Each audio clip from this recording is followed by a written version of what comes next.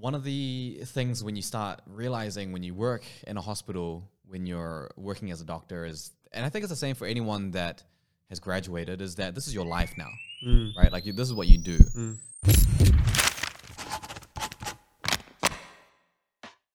Welcome back to Subcut, the podcast where we get on the skin of interesting issues that we think medical people will enjoy. You see what we did there? I think we'll get better at the intro. Subcut. My name's Justin Sung, former doctor. Hi, I'm Neil Kulkarni. I'm a fourth year medical student this year, 2020. Wow. Congratulations.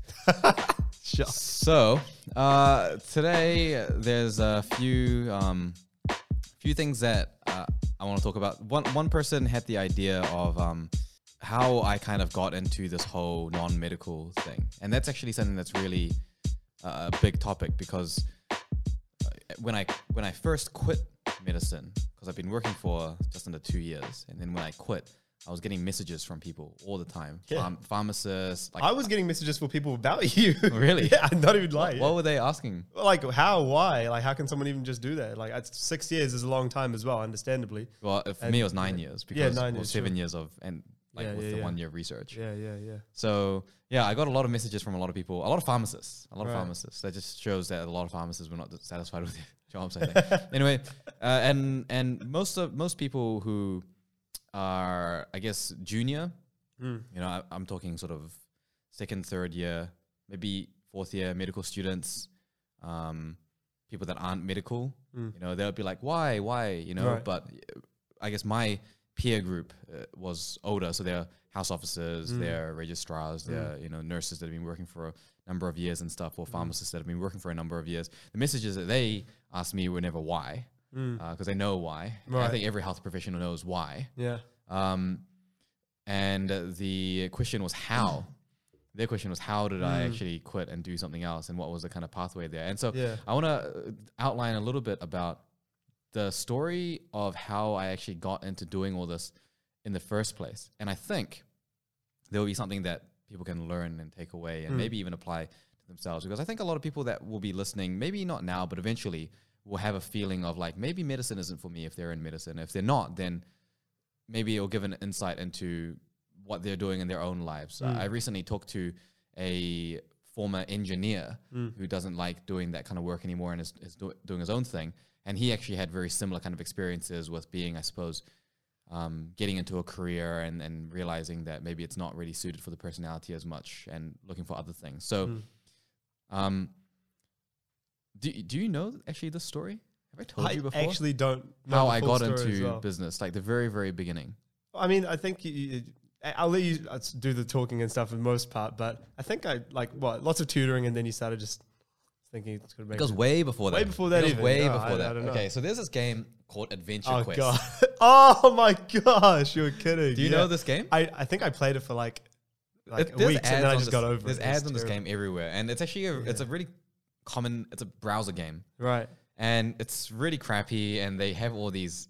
Disappointed. Honestly, it's actually like I can't call it crappy because I played it a Yeah, lot. I I really bet you loved did. this game, and I was really young, and I played this game religiously. I played it a lot, and while I was playing this game, I was like, man, I really wish I could get like these special weapons or like find like cheats to the game or something. So I was looking up cheats to this game on Google, and I came across this forum, and I must have been, how old would I have been at that time? Probably like 18? 11 Oh, or sorry, so. yeah, Yeah. But it was in my 6th year of medical school. yeah.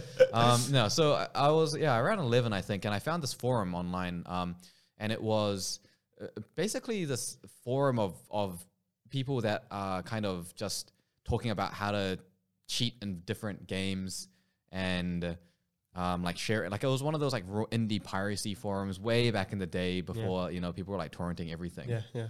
And I got like really involved in that little tiny community, and I spent heaps of time on these forums.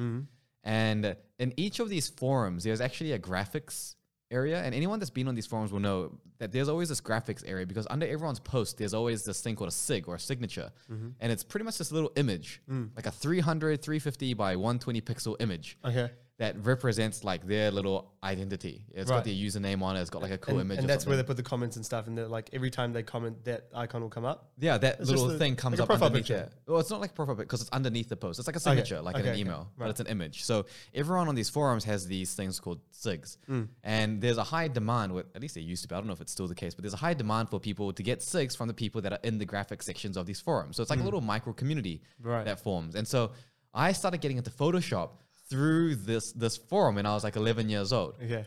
And then that forum got shut down actually, or the admin had some random personal issues. And the people that were on that shifted to this other forum, which was actually really large. It had like 100,000 members on it. It was really active. It was one of the largest kind of underground piracy forums in the day. And I was the graphics moderator of that. So I would just spend all my time like on Photoshop doing these SIGs for people and making all this Photoshop stuff. I'm so intrigued in how this is going to lead to this business. Yeah, well, okay.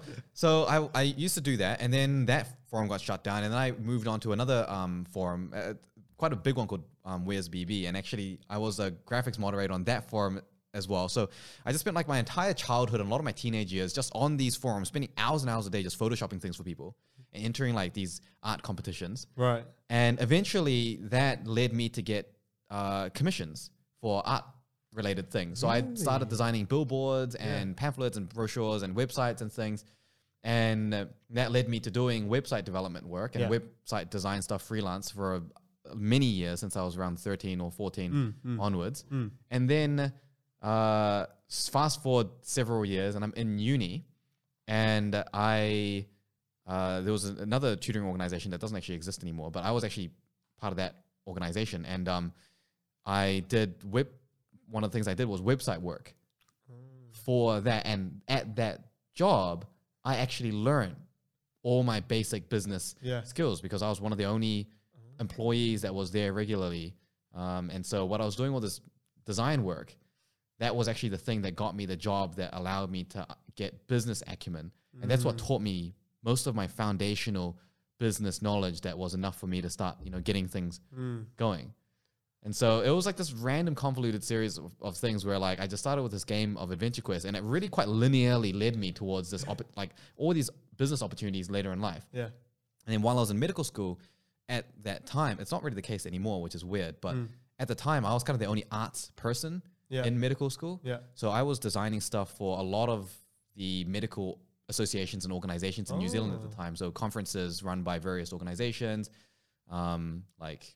Like even now, if certain conferences, there'll be like a banner or like a sign. It's that's like the thing that I designed 5-6 years ago. And so that got me a lot of my sort of business networks. And then I started tutoring just to make some money. And then that's a story that you're probably more familiar with, where I was tutoring a lot and I created justinthetutor.com and then I turned it into a charity. And then that kind of developed and rolled out as a social enterprise. And that's like kind of a separate story, but so it actually all started with this thing. So moral of the story, I think, for anyone is just, if you're young, and by young, I mean like if you're like under 30, 35, just do heaps of stuff that you're really interested in. Yeah. And just like get hobbies and just get good at random things that you enjoy. Yeah, just do stuff. Yeah. And you never know where it's going to lead you. Like I never would have anticipated that, now over 10 years ago, right? Like 12, 13 years ago, that me designing things, making forum signatures for random people on the internet was going to get me a job when I was 18, learning business acumen. That became the foundation for me creating a company and being able to do that, I suppose, in medical school and all of that sort of stuff. So that's kind of the story of how I actually got into business. Yeah. Well, that's how you like got into it. But at the same time, you were doing what, med school, and you graduated and you were a doctor and you were still running the company itself. Like, and I'm still curious as to why, and you could probably add that as well in your explanation. But like, I'm like, where was the tipping point as to you like coming to the decision to stop your medical practice and go straight for this the company? Well, that's the thing, right? Is that at what point did those reasons like turn the tables? You know what I mean? There's a very clear series of events for that as well. Right. So, have you read House of God? You haven't. But You're recommending it to me. I recommend it to everyone. Yeah. House of God, I think, is the quintessential kind of medical book Yeah. that kind of exists. I think everyone should sort of read it. And one of the things when you start realizing when you work in a hospital, when you're working as a doctor is, and I think it's the same for anyone that has graduated, is that this is your life now, right? Like this is what you do. And most people go into medicine without any idea about what they're getting themselves into. Myself included. Yeah, like And yourself included. and as well. myself included. Yeah, you know, like it's just crazy, right? Like you start from high school, Yeah. you have this vague idea about what being a doctor is, which is really based on very little reality. Like I wanna most of help it, people. yeah, most of it is based on rumors you hear about the career, right? Yeah. So it's kind of like you're willing to spend like your life, like the only life that you've got. You're willing to spend that life and all that money and time and effort and sacrifice and all of that sort of stuff for a rumor that you've heard about this career. And like people will commit to that without even going so far as to actually, like some people won't even Google what it's like to be a doctor, you know? Like this is sort of, you would assume would be basic sort of stuff if they were making an informed decision. But I guess the idea is that there's so much emphasis on committing to a decision. Right. And As opposed to and making a stigma good and one. pressure as well. Yeah. That people just skip those steps. Yeah. I would make sure that my kid does not decide on a career until after high school. Like take a gap year. Yeah. Don't even go to uni. Like my kid's going to have to convince me that he wants to go to uni for a specific reason. Right. Otherwise I'm just like, No. don't waste your Yeah, time. yeah, Yeah, yeah. don't be like everyone else. Yeah. So a lot of people will go into medicine with that kind of mindset and mentality where they don't know what they're getting themselves into. And then it's just short-term goal after short-term goal, right? It's just, okay, well, I need to get into medical school. Just need to study. Then they get into medical school and it's like, I've got exam, module, exam, whatever it is. And you just go exam after exam and you just continue doing that. And then it's, you're a clinical student, you're in the hospital, you just keep doing that again and again. And so you get to this point where you have reached so many short-term goals that you've actually somehow managed your way through medical school. Right. And then you graduate.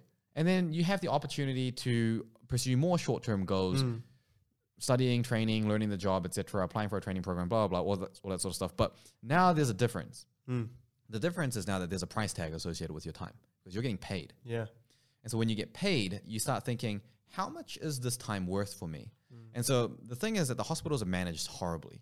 Okay. Yeah. And like, you know, people listening to this, if, you know, they're not working in the healthcare sector, are never really going to understand or be able to fathom how bad it is. Now, I have friends that work in a lot of different industries, right? Like business, finance, marketing, like working in multiple different countries and multiple different sectors.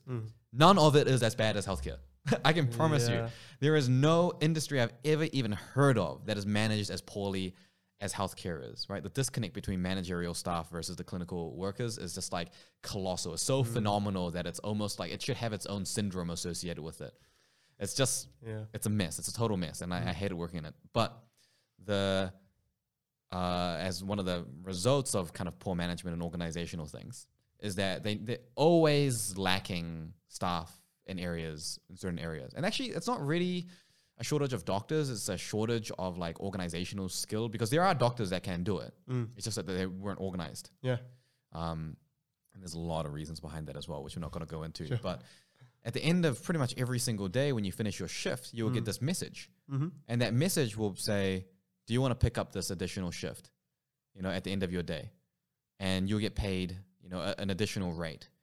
And that additional rate is usually a little bit more than you'd get paid normally. So when you work out hourly wage for doctors before tax, Right. just for rostered hours, it's like somewhere along the lines of like 30s to 40s an hour. Wow. But then when you work out actual hours worked, because They do, yeah. yeah, because rostered hours is never gonna be the same as actual hours worked. Like it's never, because the roster is made to be the bare minimum, and sometimes it's even shorter than the minimum. Like for example, your whole team will start at 7 a.m., but your roster doesn't start till 8 a.m. Right. Like it's not possible to get there at 8 a.m. Like you'd miss a significant important part of the day, and your team would hate you. It would just be unacceptable. Like, but there's no way you would get there at 8 a.m. Yeah. So it just means that every single day you work an additional hour at the beginning that's not rostered, and the same at the end of the day for things You as can't well. just like leave your patient there. See, I gotta go. Sorry. Yeah. Well, even that, like for example, your roster might end at 4:30. But the handover for the evening staff begins at 4:30. Like it's not possible to end at the same time as the meeting begins, unless your entire patient handover to the evening staff is like less than 1 second. And you don't get paid for that 7 to 8 a.m. session or that 4:30. Yeah, to you don't get, so that's not included in your pay. So when you work out actual hours worked and pay, your pay per hour ends up being around the 20s. It's more around the 20s. Right. And if you're in a really busy run where you're really stretched, then it will end up being even lower than that. Yeah, so yeah. when you work out after tax, cash in hand, when you're busy, it ends up being sort of like $11 to $15 an hour that you're making cash in hand. And this is, this Right. is so surprising as well, because everyone keeps on saying doctors, very good pay, very good pay. Yeah. I'm sure you might get to that stage. It's good compared to a lot of jobs, and there's Sure. security and there's stability. So, but it's not really like, I mean, if you go into the medicine for money, it just means that either you are incredibly disillusioned about what medicine pays, Yeah. or your standard of good money is very low. Like if you really want to make a lot of money, you don't do medicine. No. You can potentially be making a lot if you do like pure private practice surgery and stuff. Sure.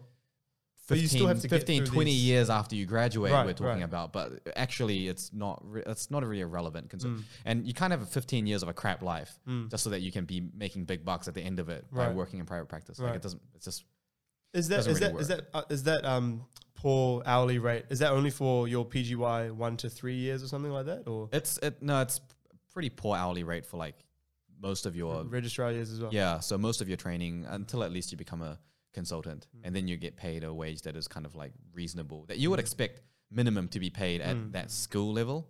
But I mean, if you compare it to like a standard corporate job doing anything, it's scale is basically the same. So it's you get shafted in a lot of ways, and one of these particular ways that you get shafted is that at the end of your shift you will get this text saying, "Can you pick up this other shift?" So, for example, the evening staff isn't available, and you'll get this message. And so instead of getting paid, I don't know, $11 to $15 cash in hand, now you get to take home $25 cash in hand per hour.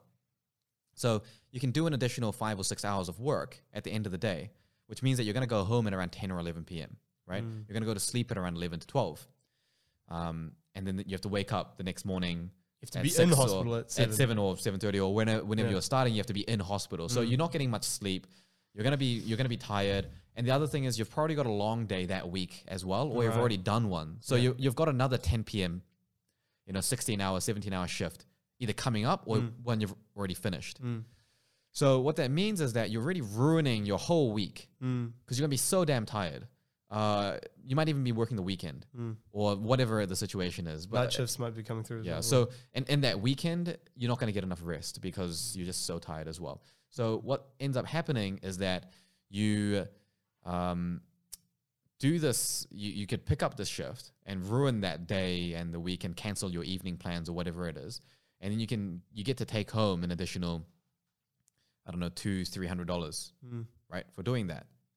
And so a lot of people, especially if you're in high school, you might be thinking, oh my God, $200-$300 for an additional day's worth of work. Well, trust me, it's not really worth it when like your quality of life is actually being impacted. And when you make enough money to actually get by and pay your bills and all of that sort of stuff, the value that money provides you is not really worth the rest and recuperation and relaxation and time that you spend with friends and family, which is just incredibly rare sometimes. It's just not worth giving it up.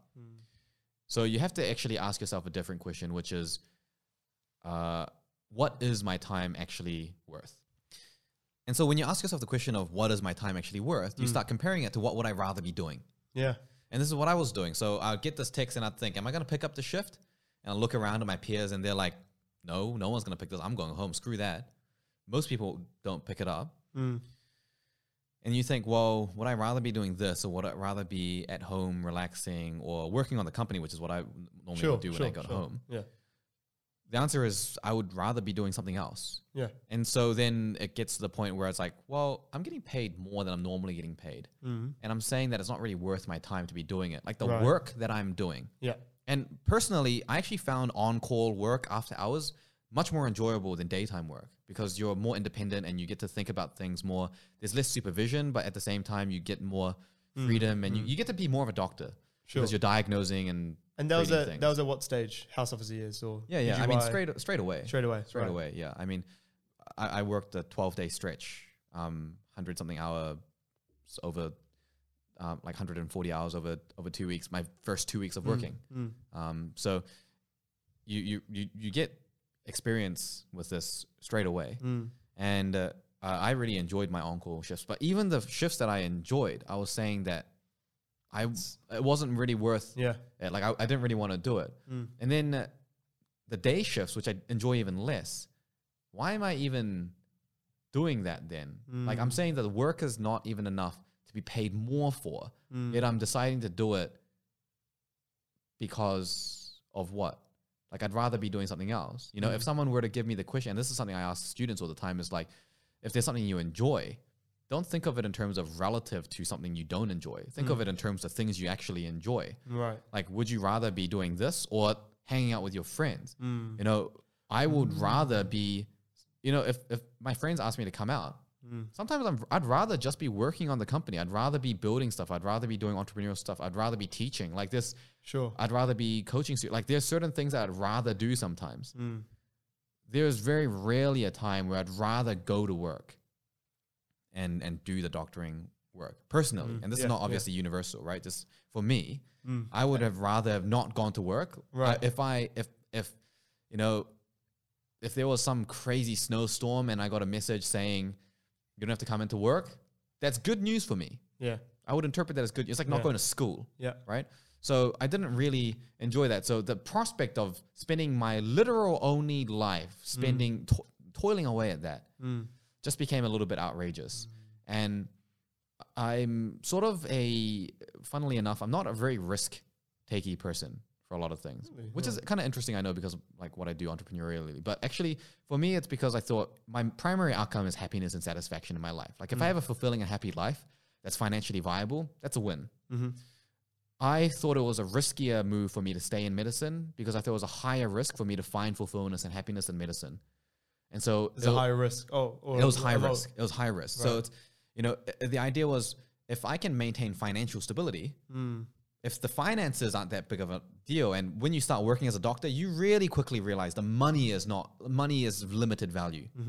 When you've got enough money, it doesn't create more happiness. When you don't have enough money, it becomes a barrier. But Right. you know, when there's a minimum amount of money there, more money doesn't really add to more happiness. And so it didn't really matter for me at a certain stage, as long as I was able to kind of financially be viable for my own life. Yeah. It was more important that I was getting a fulfilling career. And so the work that I was doing, which wasn't fulfilling for me at the time, it was a high risk move for me to stay in that career. I might as well move to something that's financially higher risk, but actually ultimately lower risk for me and what's important in my life, which is to be happy. Yeah. Because I had enough confidence that I could create financial stability out of it, at least in some form. And so that series of kind of getting that text every shift and questioning why I'm actually coming back the next day for this work that I'd rather like not be there doing it. Or there'll be times where I'd enjoy it, you know, like, you know, maybe if I'm at work for 9 hours, then of those 9 hours, maybe 4 or 5 of them are enjoyable, which is pretty good. But then there'll be times where like the whole day is just not enjoyable. There's 1 hour a day that's enjoyable. Or the only parts of the day that are enjoyable is when I'm actually working with my team or with my friends. And that's kind of a social aspect that I could get really at any other job. Yeah. And it wasn't like coffee time after a award round. Yeah. It's like the highlight of the day. You know, it just says something about the job when you're like really reluctant to go to your clinic or whatever it is. And especially when your management team is like completely non-appreciative to the absolute human maximum potential. And also like shafting you at every possible corner. You find shafts that you didn't even know existed where you're getting shafted. You know, like it's just so many possible ways that of dissatisfaction just being bred into it. You really have to kind of find your own satisfaction in it. And I looked for it and I just couldn't find it. And at the same time, I had a company that I could transition into that I did find satisfaction in. Yeah. So it became kind of an easy move for me. But a lot of people ask me how I was able to transition into it. And that really in itself is a whole other story of how you can actually get the balls. Not get the balls, because again, it's just a priority, right? It's just risk, the risk of happiness versus the risk of income, which is more important. So I say get the balls because I feel like, and this is for people that are in med school right now. Some of my own friends and stuff are deferring the year, or they're pursuing their own sort of other passions and stuff. But like, there's such a huge stigma, understandably as well, that once you're in, because you try so hard to get in as well, that once you're in the system until the very end, until you graduate, until you like go into your training program, until you become a consultant for the rest of your life. Yeah, but the stigma is created by the people anyway. Yeah, but like it's the stigma isn't created within the medical field as much as it is from the rest of society. Yeah, you know, right. Yeah, they're afraid of their parents. They're afraid of their non-medical friends. You know, oh, you're not a doctor anymore. Oh, yeah. Why would you do that? Yeah, and it's just like, oh, you were never a doctor, right? So it's like, screw your opinion.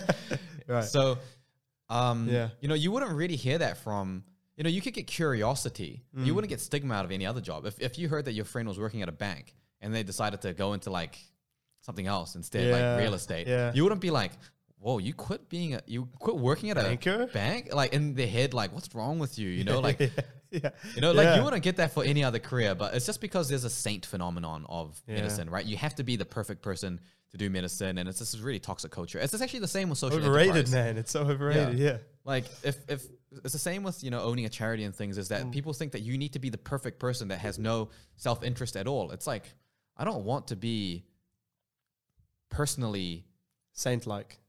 It doesn't I mean have no interest in being a saint, you know? Like I want to just do what makes me happy, and also what brings me a lot of fulfillment is helping people. Sure. So it's just, you know, it's a completely... That should be enough. Yeah, it should be. And enough. like, I'm not going to go to a point where like, for example, if a student really needs help and we can't afford to give them a scholarship, right?